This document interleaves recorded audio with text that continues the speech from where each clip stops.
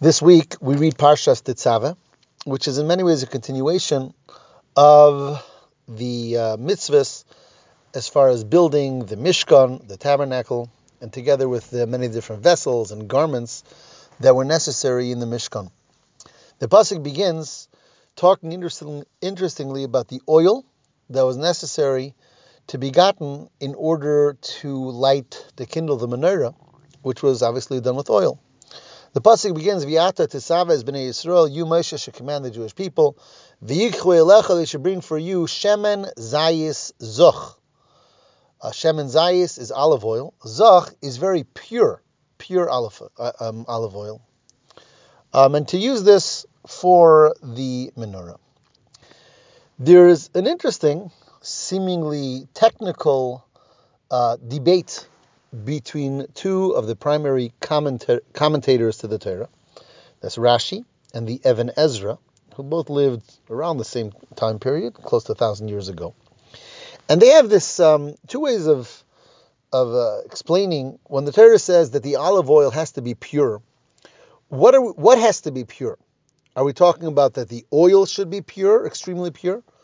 Or are we talking about that we should find the purest olives? And in the reading of the words, you can really sing it both ways. Shemen zayis is olive oil, zoch, pure. So the word shemen means oil, zayis means olive, and then it says the word pure. So does the purity relate to the olive oil or to the olive itself? Rashi, in his commentary to Chumash, is very clear that the Torah means that we have to see to it that the oil should be exceedingly pure, strained from any type of sediment, and the oil should be the utmost level of purity. The Even Ezra, on the other hand, reads the pasuk and says we have to get pure, choice olives, and that's their debate. And of course, there's the technical side of this debate. What pushed one to say one way, and what pushed one to say the other.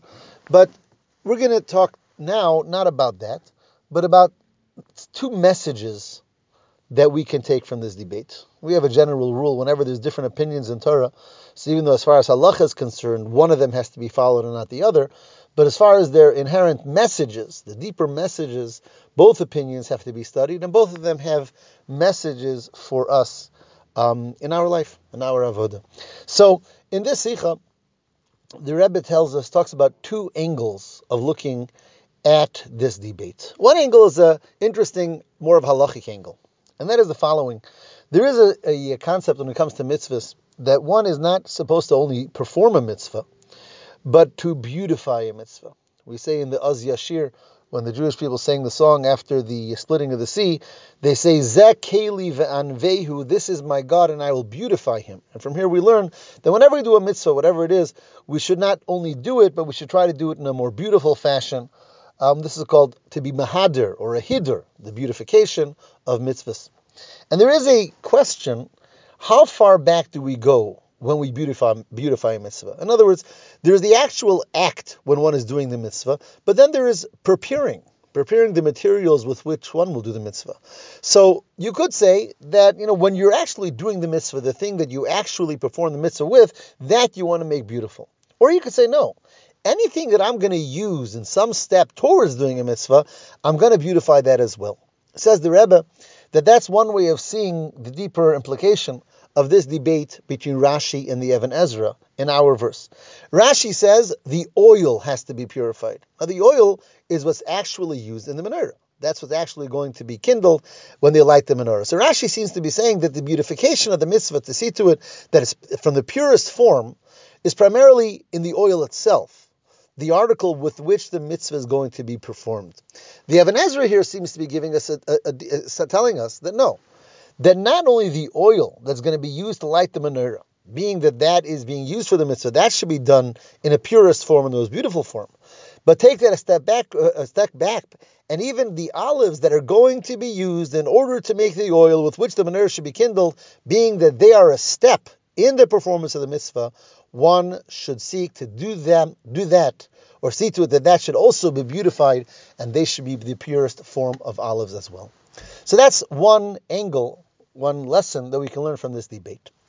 But then the Rebbe goes on and tells us a very interesting and more of an esoteric message that can be taken from this debate. And he says the following: an olive is a bitter type of a fruit. Bite into an olive, it's not a sweet fruit, but it's considered a bitter fruit. And throughout we find this in the Medrash, we find this in the Talmud, that an olive is considered something that on its own is quite bitter.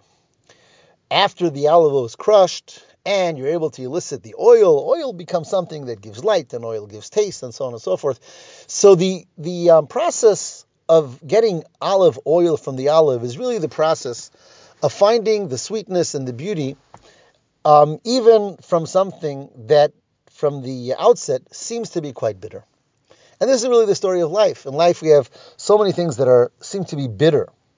Whether they're bitter situations that people have to live through, whether they're occurrences, whether spiritually they're bitter because there's their behavior patterns that are bitter, that are negative, or different, anything in this world, things that might be quite bitter, spiritually or physically. And it's our job as people to be able to find the good within it and be able to use the good within it and be able to use it properly, elicit the sweetness and the goodness that there is in the bitter situations and the bitter happenings of or the bitter things that we have, whatever it is in life. So when we think about bitterness and we think about eliciting goodness and sweetness and blessing, even out of bitter places, there's really two ways of seeing it. One way is, why are things bitter? Because listen, Hashem created a world in which there's good and there's bad. There's holiness and there is impurities. And there's this big, great mixture in the world. And that's why there's so many things that seem to be quite bitter and quite difficult, quite painful, quite unholy. And it's up to us to elicit the good from the bad, separate the good from the bad, find the good, find the sweetness, and push away the bitterness. That's one approach, a simple approach. There is a deeper approach. And that is that really, ultimately, everything comes from Hashem, and therefore, ultimately, everything is good. Why then do some things seem to be bitter? Why do some things seem that we can't appreciate their goodness? Is because they're so high, they're so powerful, they're so holy. And it's because of that we are not able to appreciate the goodness that there really is there. So it's not that they're good and bad mixed. It's that they're good and better mixed.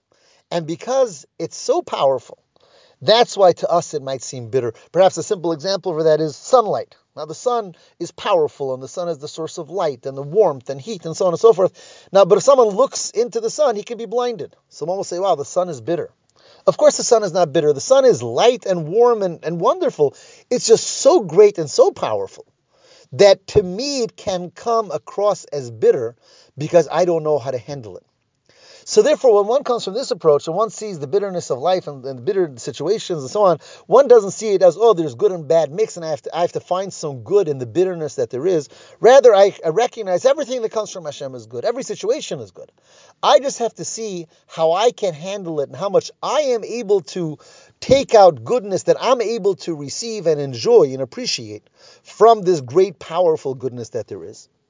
Says the Rebbe, that on a deeper level, that's really the debate between Rashi and the Even Ezra about the olives and the olive oil.